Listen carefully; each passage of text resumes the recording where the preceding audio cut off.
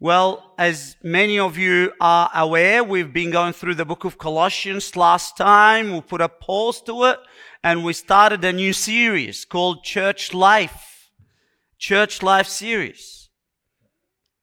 And by way of introduction, I want to tell us all that from the very beginning, I just want to say, we don't have to belong to a church.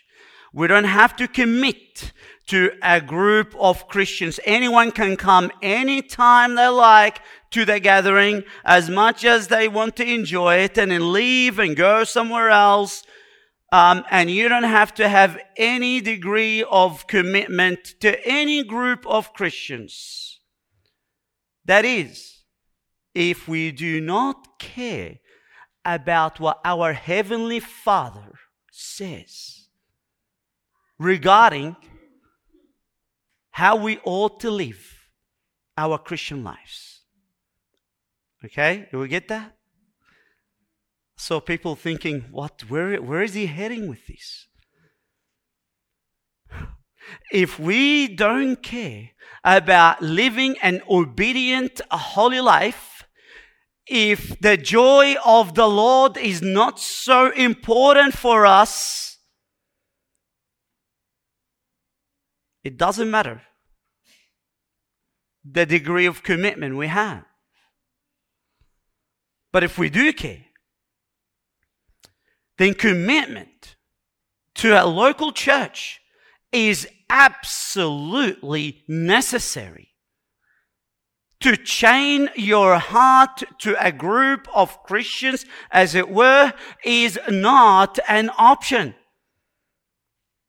In fact, I titled this message, Commitment to the Local Church is Not an Option. And so, today, I want to lovingly making it clear to all of us that the only way to live our Christian life according to the Scripture is confined within your commitment to the local church, your growth in your love for God. Your joy in God hinges upon finding a good, biblically founded church, and then you lay down your lives to the brethren who are part of this community. This is how God is intending for each one of us to live. In knowing Him, your commitment to local church is not an option. Now, before we run ahead of ourselves, I just want to first define what is a local church and then give some of countless reasons of why. There are compelling reasons why we've got to commit to a local church. Now, what is a local church? The Scripture gives us two different types of churches. First, there's this invisible church, and invisible church is made up of all Christians, all the redeemed saints of God throughout history that put their trust in Jesus Christ. That is the invisible church. And then you've got the local church, which is a specific group of Christians that regularly meet, observing the Lord's ordinances together regularly, and being shepherded by qualified, Bible-believing, mature elders. Now let's begin with maybe a couple of controversial questions. Now one might say, that's okay, I get it. There are local churches in the Scripture. I understand that. I read the Bible myself. That's fine. But why do I have to commit to one local church? I mean, all believers in the invisible church are my brothers and sisters, right? Am I not meant to love them the same way I love the believers in this local community and enjoy fellowshipping with other believers just like I enjoy fellowshipping with people in this gathering? Why not?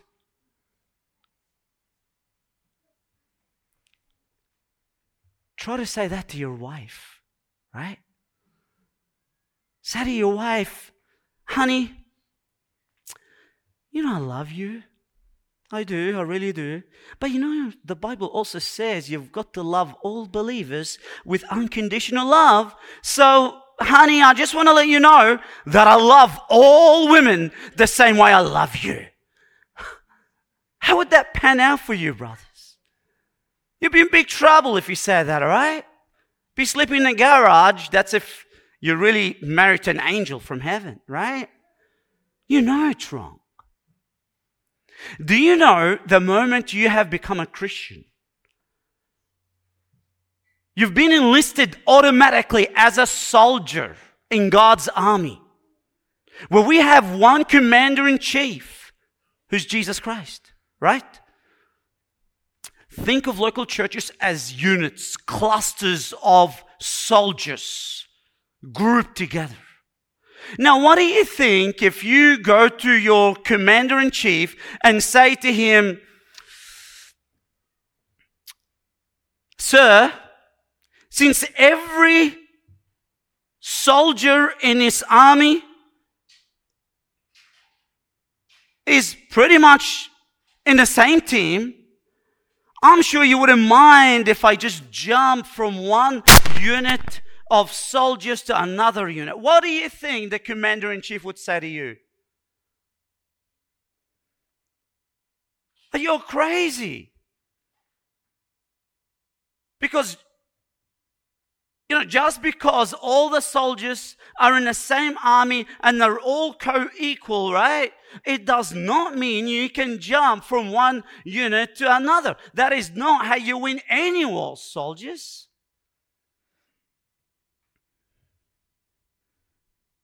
You need to commit to a local church, a specific one, because that's how your commander-in-chief ordained you to be part of. Now, you might say, well, very well, okay, I get this, but why is that?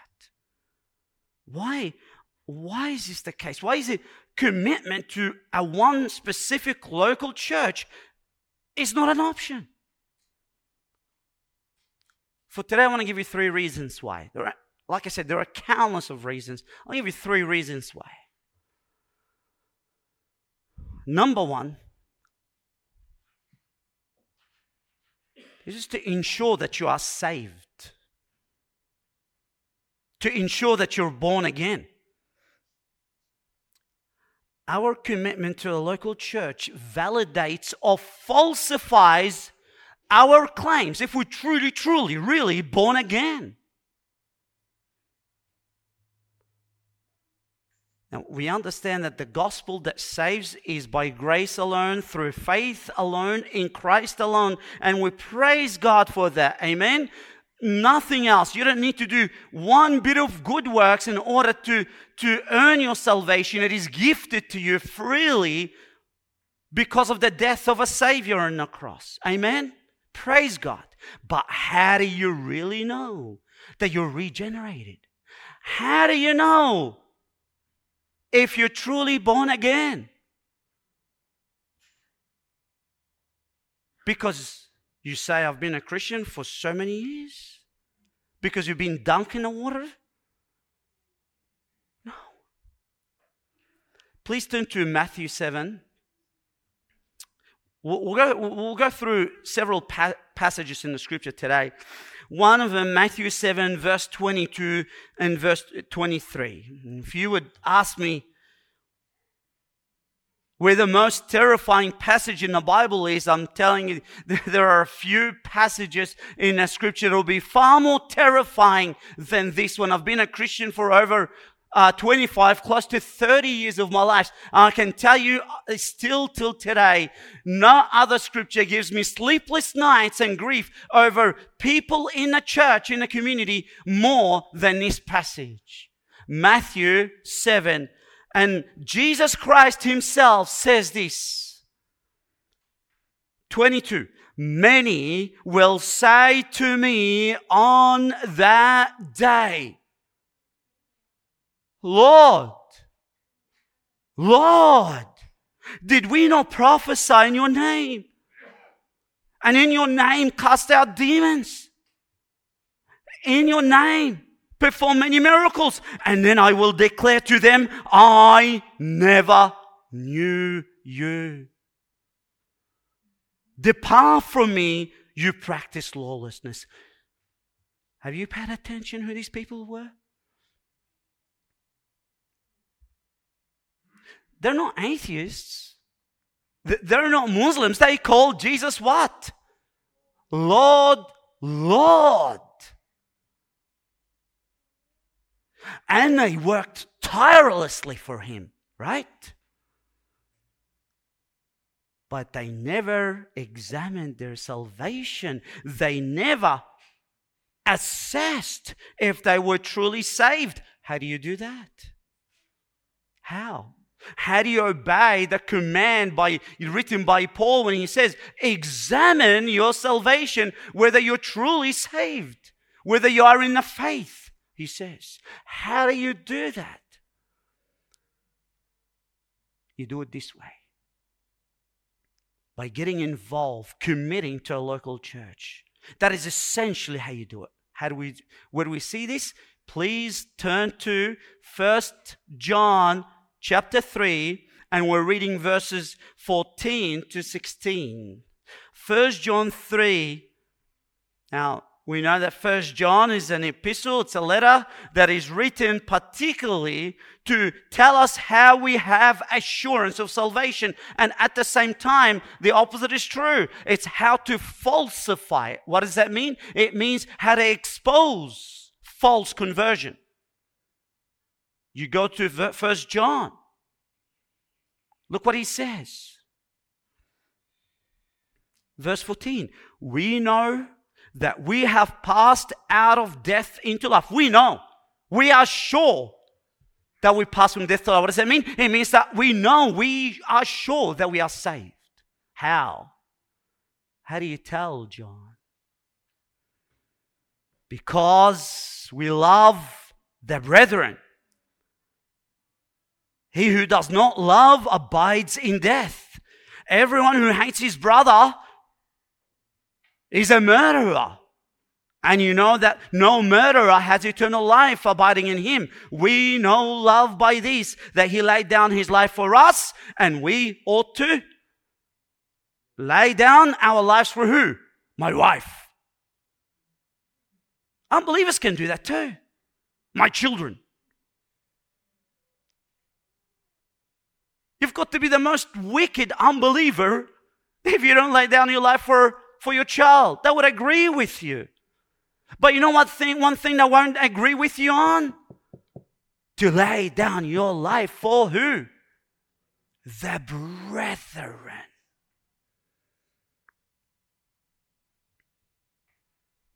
You know what? If you continue keeping reading, but you don't have to do that because it's all the way down to chapter 4, verse 20. John even clearly says to us, he says this, if anyone says, I love God and hates his brother, he's a liar. For he who does not love his brother, whom he has seen, cannot love God, whom he has not seen.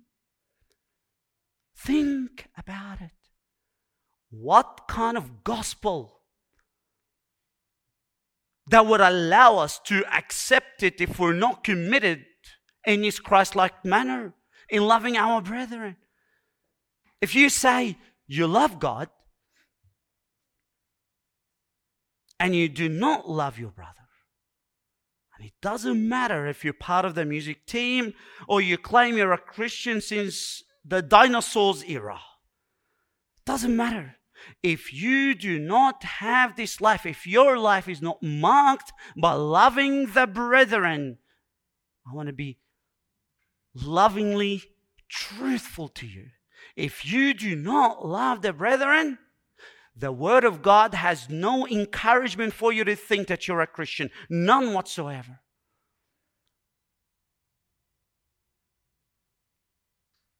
Do you want to know that this life that you claim you have in Christ is true? Is real? This is how you can know it. I've got a great idea for you, and it's from the Scripture. You know what do? You commit yourself to a local group of saved sinners. You do that. You love them. Not for days, not for weeks, not by sending a text or SMS with an emoji of a love heart and you say, I love you. But you stick to them like glue for years and you lay down your life for them. That's how you're going to find out if you're truly a Christian. And also the people around you will know. They will know. Again, this won't save you. It's only through the death of Jesus Christ you're saved. He is, and only Him alone is our righteousness. But if He's truly your righteousness, if you truly claim that you love Him, how can you do that if you do not love His people? That's the point that John is making.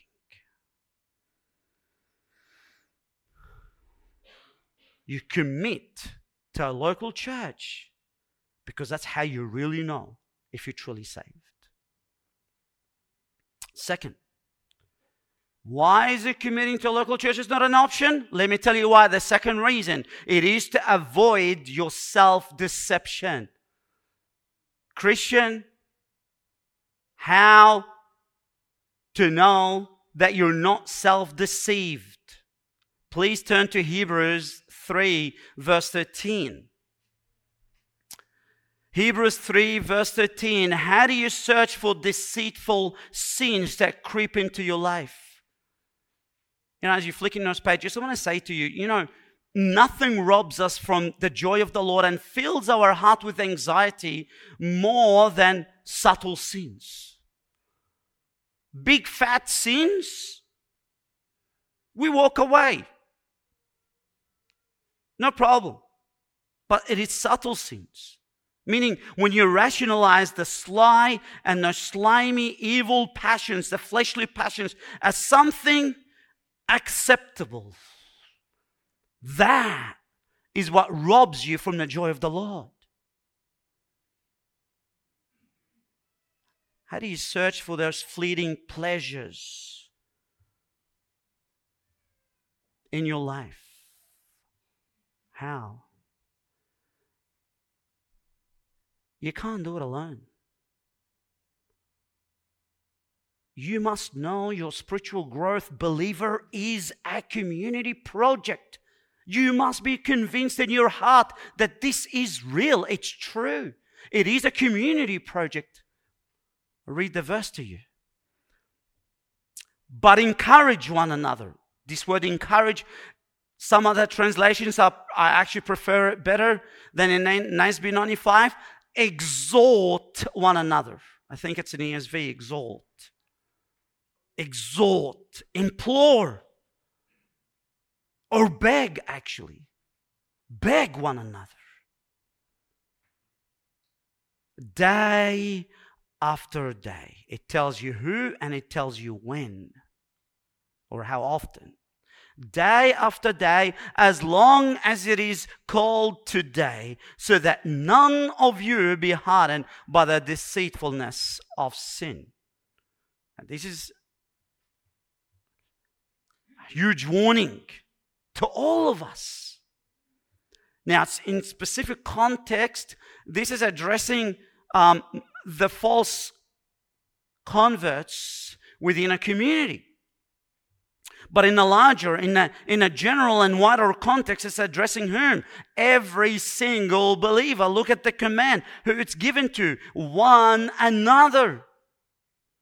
It says today, so that none of you. It's all inclusive. Now notice the progression of that warning.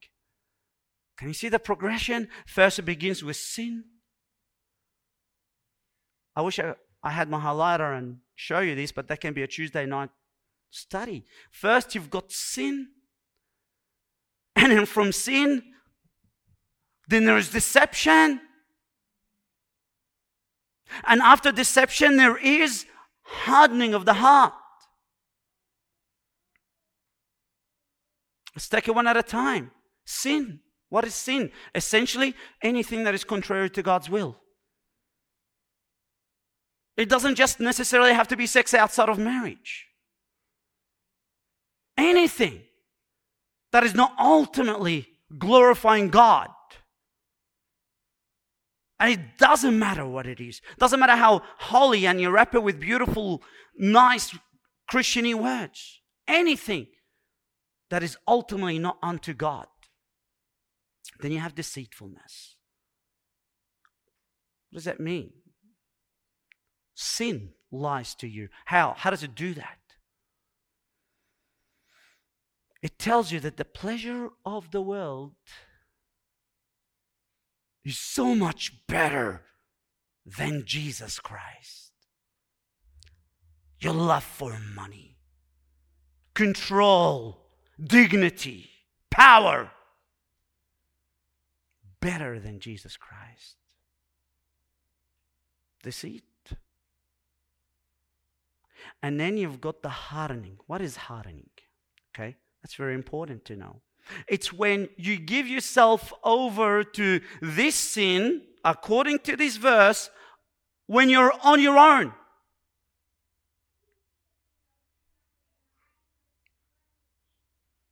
So what do? You begin to rationalize sin, don't you? You say to yourself, it's not so bad. Or you might say, nobody really understands what I'm going through. Nobody. And because there is nobody around you to warn you, guess what happens? You get harder and harder and then much harder. And so you begin to build this system of defense to convince yourself while you're going down that road of hardening, you convince yourself you're okay when actually you're not. Give you some examples so we know. You yell at your spouse and at your children and you say, this is not lust for control. I just want to have my house in order. You irregularly show up on the Lord's Day because of your work and you say, no, it's not that money to me is more important to God. No. I just need to pay off my mortgage, take care of my family. You hardly give time to show love to the brethren. And you say, no, it's not laziness. It's just that I had a long day at work. Every day. For weeks. Right? Or you're not willing to reconcile. You say, it's not because of pride or anything. No. And it's just that I didn't start this conflict. Really? Again, some of you are smiling because, brothers, you know that we're all vulnerable to this. We're all susceptible to the temptations in our flesh. And the more you give yourself to them, the more insensitive you become to the things of God, and you become harder and harder in your way of life. And this verse stands tall like a red flag, and it tells you, don't go there. It is dangerous. Don't do it. Well, what's God's ordained way to prevent this from happening? How do you short circuit the vicious cycle of self-deception? How? What does the verse say? Encourage one another. Exhort. Urge, appeal, entreat one another. What does that mean? You can't do it alone. You are in need of another set of eyes to be able to see in you what you cannot see, brothers. You need other hearts that love you enough to strongly urge you not to go down that road. Someone would say to you, please, brother, we beg you. We get on our knees and plead with you. Repent from this laziness of yours that is hindering you from coming to see the brethren. Repent of your love for money or whatever it is. And how often does this scripture that commands us to do it? What does it say? Every day. Daily. That's how easily we can get succumbed to the deceitfulness of sin. And if sin deceives you by telling you that it's more pleasurable than to live for Christ and His promises, then guess what this encouragement, biblical encouragement would be? The exact opposite. That you need to be reminded that Christ is better than money. His promises are greater than all the treasures in the earth. You need to be reminded that your joy in gazing upon your Lord and Savior and the power of Christ is so much infinitely better than the lust for control. Right? Now, who's going to be able to tell you this and remind you of these things? The world? The media? Your unbelieving spouse? A superficial Christian friend that you only meet every now and a while? A Viber text? To get deep into your life and tell you what you need to hear? Brothers, the only way for you to have this level of accountability that you're in need of is when you're committed to a local church. Right?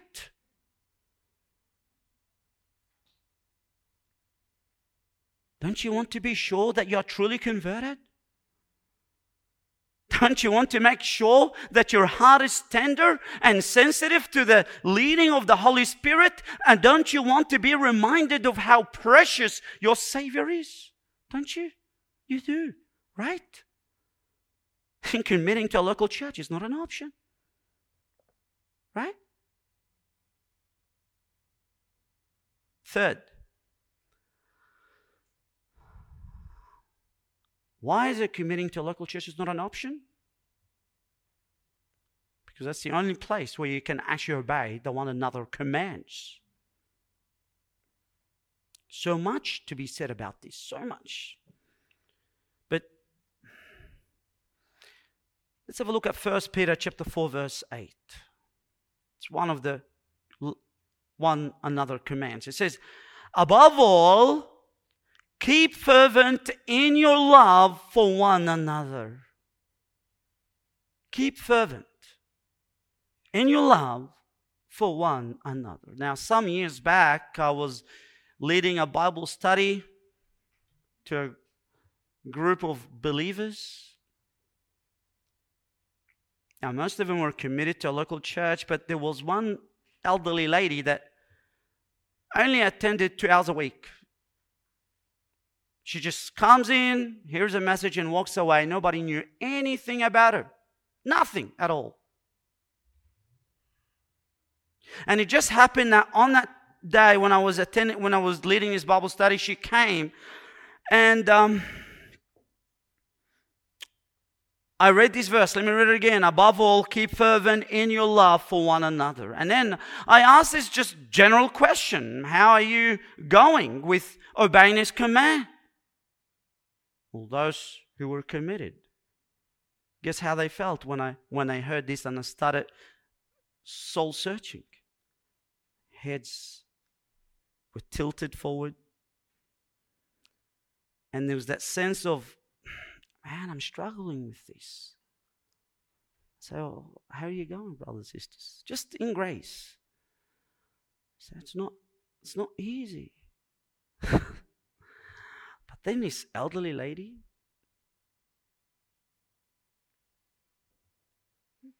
she breaks the silence, and then she would say, why do you guys say it's hard to love the brethren? Of course it's easy. It's our brothers and sisters. And I thought I'd just explain to her. Well, keeping fervent love means, I asked her these questions. You love them? Wow, it's so easy for you to love your brethren. Wow. Does that mean you invite brothers into your house? Are you sharing your struggles with them? When was the last time you wept with those who are weeping and you rejoiced from your heart with those who are rejoicing, apart from Viber texts? When was the last time somebody wanted to come and lean on your shoulders and shared with you his struggle, and you gave him a word of encouragement to keep fighting the good fight of faith? And you brought his eyes and set him upon Christ. I can sum it up in one question. Are you committed to a local church? Because that's what it really is. And if not, how are you following this command? Isn't it true that it's so easy to love the brethren that you're not committed to? Right? That's the whole point. But that wouldn't be the supernatural love that God tells you to have. To love without commitment is not so much different from the worldly kind of love. You don't need to lean upon Christ or sap into his powerful supernatural strength to cultivate that kind of love where there is no commitment. But that's a counterfeit kind of love. It's not biblical. There has to be commitment in order to fervently love one another, don't you think? In fact, all one another commandments in the Bible can only be obeyed in the context of being committed to a local church, because precisely they were written to local churches. Let me read to you some of those one another commands, and you tell me which one doesn't really require commitment. Not 2 hours a week, but real, true commitment to one another. Yeah, I'll share them with you, and I'll give you the references later if you like. Love one another. Care for one another. Regard one another as more important than oneself. Encourage one another. Live in harmony with one another. Serve one another. Admonish one another. Speak truth to one another. Forgive one another. The implication is you lived long enough to be sinned against or sinned towards, and now you've got to forgive. And there has to be reconciliation. Be patient with one another. Be kind to one another. Bear one another's burdens. Be hospitable to one another. Which out of these commands can you obey if you only reduce your commitment to 2 hours a week? How do you intimately know the brothers in that depth without truly committing to the local church? When either you're floating from one church to another, and or perhaps you hardly show up, or you only show up for a couple of hours. You can't. You can't. That's not what the scripture teaches.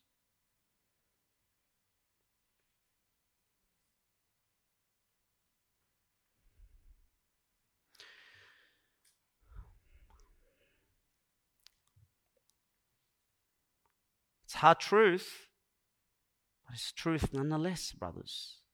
And we need to speak up in order to deal with whatever sin in our hearts, right? We don't want to play church. And in one day, we give our last breath and our heart stops beating, and all of a sudden we stand before God Almighty. You say, God, I didn't know. We don't want to do this.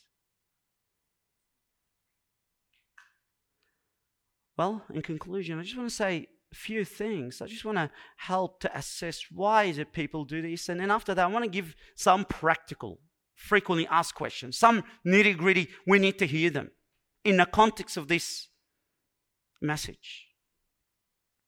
You know, many Christians today, they think that the gospel that saves us, it just brings us to Christ and it leaves us there. That's it.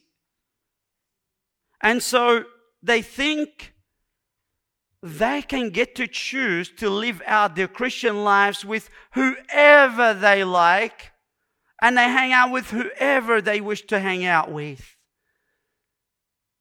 And so what do? They attend the worship service at 10:30 in the morning because they like the preaching of God's word in that church. And then on Tuesday night, they attend the Bible study with a different group of people because they like the teaching in that on Tuesday night.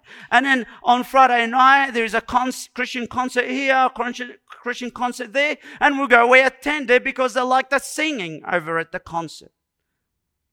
And then the idea to fundamentally be committed to one congregation is foreign to them. And why do they do this?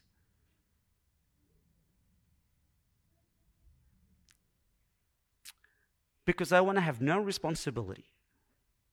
For the most part, they fear to open their hearts to the saints of God. Why? One reason might be because if they open their heart and they are let down, and they will be let down, right? The level of immaturity will be exposed. And they don't like that very much, because they want to be seen as holy people. Number two, because most probably they are scared that if they commit, that they may realize that they're not Christians. I'm just sharing with you what I know, what people go through, and trying to keep it biblical. Or another reason why, and probably that's one of the most given reason why people are not willing to commit to one local church, is because of this. And I'm speaking directly to your heart in the name of God that we are believing in and we are worshiping. I'll tell you why. Because they know that what their idols that they cherish the most will be challenged and will be threatened. Selfishness, self-idolatry, self-preservation will be challenged. So what do they say? Say, no. I'm not going to be committed to a local church. So rather, what do? They redefine the Christian life that Jesus wants them to live. And how do they do that? They twist God's word little by little. They suppress the clear commands in the scripture. All the one another commands, they trample over them or they redefine them. Just like our atheist friends. They would say, local church doesn't really exist. Or I don't have to be committed to that local church. So what are you committing to? Oh, I'm committing to Jesus. Oh, what about Jesus people? Oh, no, I'm committed to the invisible church. I prefer to love my invisible believers, brothers and sisters. I like to confess my sins to invisible saints. And they live out their Christian lives in an invisible way to the point that nobody really knows if they're even saved in the first place. And do you know what the catastrophic outcome would be that even if they were truly born again, even if they were saved, the love for God, their joy in the Lord would be so invisible, since they're only given to commit to invisible church. And their holiness is compromised. And there is no strength to wrestle against the power of darkness, and their effectiveness for Jesus and the gospel will be like trying to put down the fire of hell with the water pistol. It's gone. Lack of commitment to the local church will lead to three things. Number one, the church will be filled with false conversions. Number two, legalism and lawlessness will go unchallenged because there are no members to challenge you. And number three, the inevitable will happen. You will grow cold in your love for the Lord.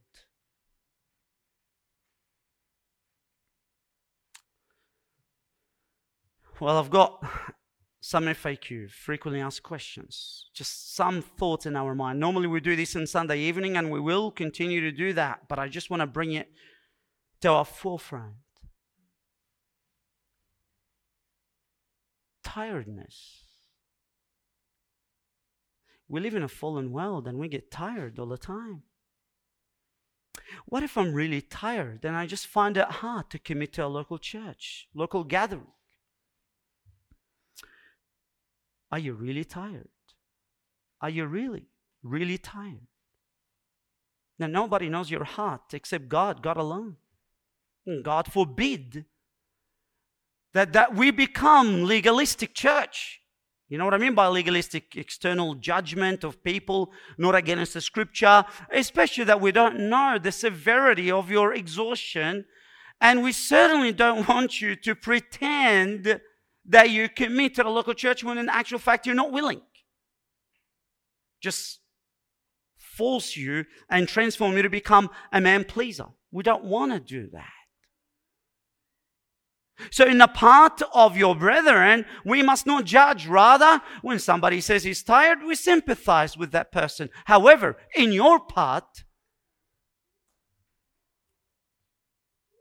I want to give you something to reflect on. Brothers, when you say you're tired, do you know when you come, while you are exhausted and tired, do you know what you're communicating to the brethren? Do you know there's a great opportunity for you to encourage your brothers? Because you know what you're telling them? When you are exhausted and people know that you're exhausted and yet you still come, you know what you're telling them? You are telling them this. Jesus is far more important than my bodily exhaustion. How are you encouraging the brethren to grow in their love for the Lord when you don't commit because you're saying, I'm exhausted? Think of Paul, the apostle. I don't think he was feeling the best when he was crossing over seas and shipwrecked and being stoned. Imagine if he comes up to you, brother, and he says to you, hey, how are you going with your commitment to the body of Christ? Imagine you say to him, well, I'm just a little tired, so I'm not really committed to the body of Christ. And you look at him and he's got torn clothes, stoned, so bleeding and bruised. And sorry, you're not committing to the body of Christ because you're tired? Brothers, rather, I want to encourage you. I want to biblically exhort you. I want to tell you, if you're tired, speak to yourself.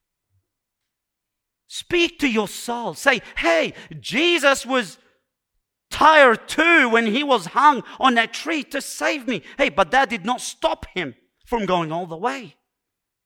Right? Is he not worthy of me honoring him even with my bodily exhaustion? So if you're tired, let me tell you, let me wrap it up so you understand what I mean. You're not judged. It's not a sin if you're not committed in that sense. Fine. But how edifying would it be to hear your spiritual family saying, hey, this sister, even though she's so sick, she's so exhausted, but look how she's so hungry for the Word of God. Look how much she's so eager to know her Savior. How? Look how she's committed to the body of Christ. Even though when her energy is depleted. How much of a great testimony would it be, brothers, if when people look at you and seeing a woman or a man who's so exhausted, and yet they see God working in your life in the way you're committed to the local church. But I really, really can't come. It's like not really kind of tired, but real exhaustion where I just can't commit. Or my eyesight is gone and I can't really drive. I'm an elderly, and I really sympathize with you. Really sympathize with you in that category. If you're in that category. Where it's impossible for you to commit as much as you should. But what does that mean? How do we respond to this? Well, number one, be encouraged, brother. It's not like God would abandon you because your physical limitation not allowing you to be committed to the local church. God still loves you if you're one of His. But when the sin is so subtle and it creeps into your life, guess that sin that is so subtle, who does it deceive first? It is you. Even though you can't make it, sin still deceives you. Who will love you enough to warn you if you're not committed, even because of a legitimate reason? Or do we think that the devil is going to play a fair game? Our war is against spiritual principalities and powers and authorities, not against flesh and blood. And the devil never plays a fair game. But you know what the devil will say? You know what the wolves say when they see a flock in that kind of condition? The wolf would say, quickly, where's the salt and pepper? Why? My dinner is ready. How come? This sheep is isolated. It's away from the rest of the flock. And the wolf would run after it to devour it. No matter how sincere believers are, if they're isolating themselves from the local church, they'll become an easy target for Satan, and their growth will be compromised. It's the reality that we live in. It is what it is. You see, would you agree with me? Is what the scripture says, that to grow as a healthy Christian, you must love the brethren. You must be cared for and to care for the brethren. And they must watch over you. If that is true, then commitment to the local church is the main meal. Everything else is a snack. Now you judge, brothers and sisters. How much growth in your life can you have if you rely mostly on snacks, but you're not worried about the main meal, whether it's a legitimate or illegitimate reason? Oh, how we need one another.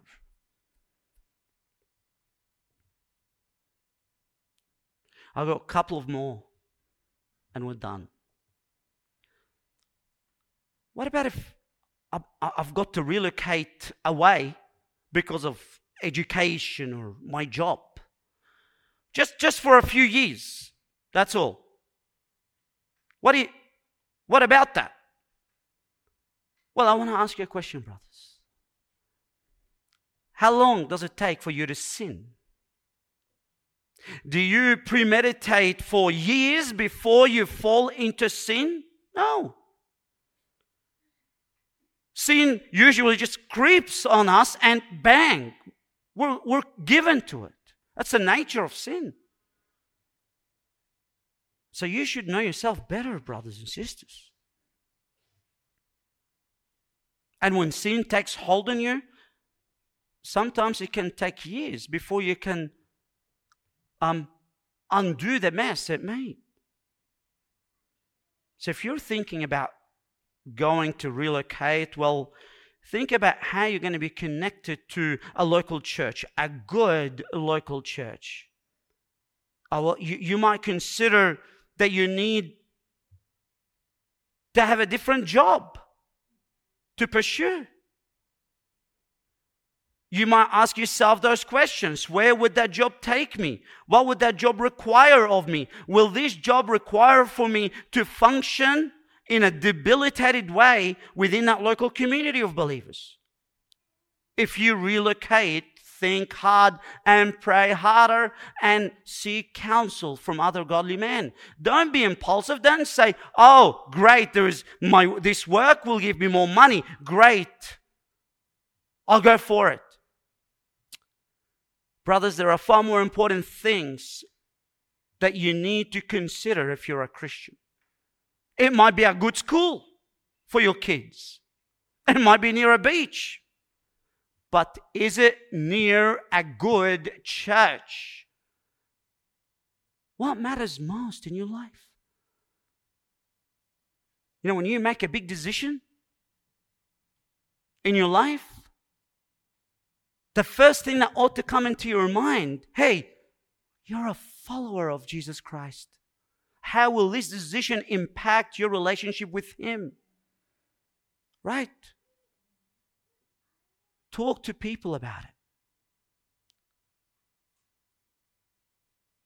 You go and you commit to a work or schooling or whatever, and you haven't thought about a good church and how close you are to that local church, and you'll find yourself, you're gambling with your spiritual life and the life of your family.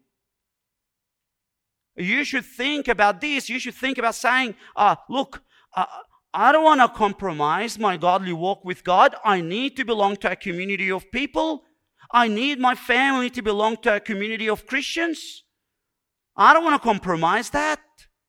And based on that, think carefully where you want to live. Not the other way around.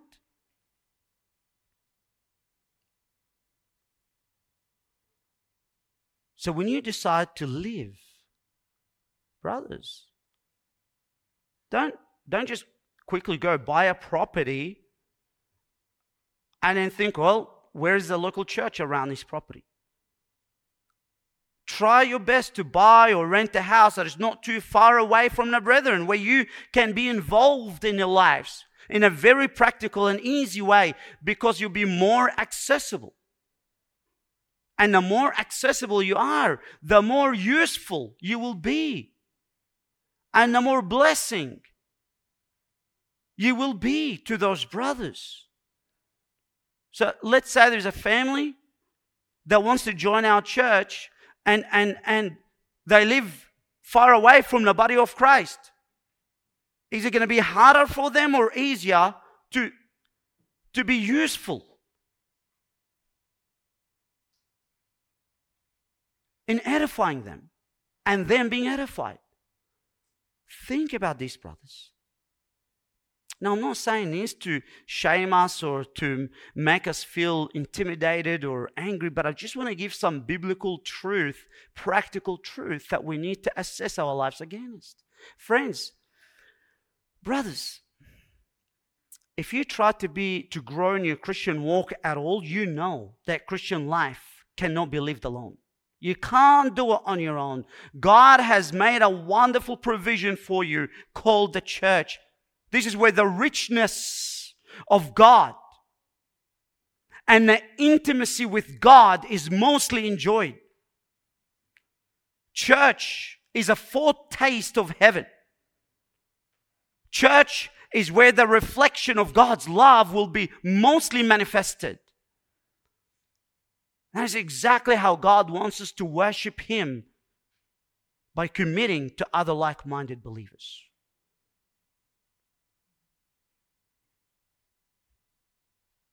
Last thought.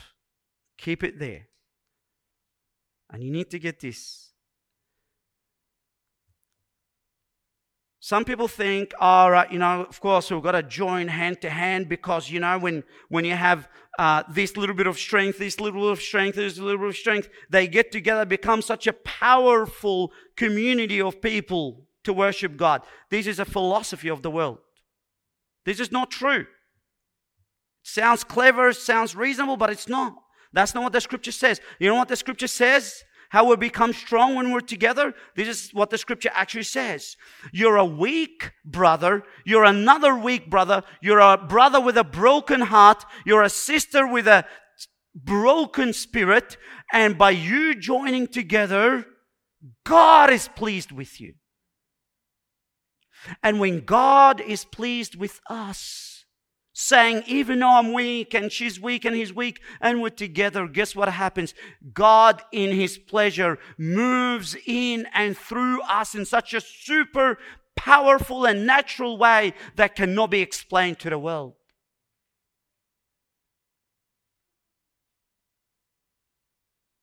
And through this unity, though there may not be much earthly comfort, but through this unity, because God is pleased, Christ will be honored. And that's all that counts, brothers. Christ to be honored. Amen. Let's pray. Lord, we thank you, Lord, for the church. We thank you for this blessing. Who of us would be worthy to be added to the church? No one is worthy, Lord. Thank you for our dear brothers and sisters. May our unity be purposeful. May your Son Jesus be so magnified in our commitment to this local church. Amen.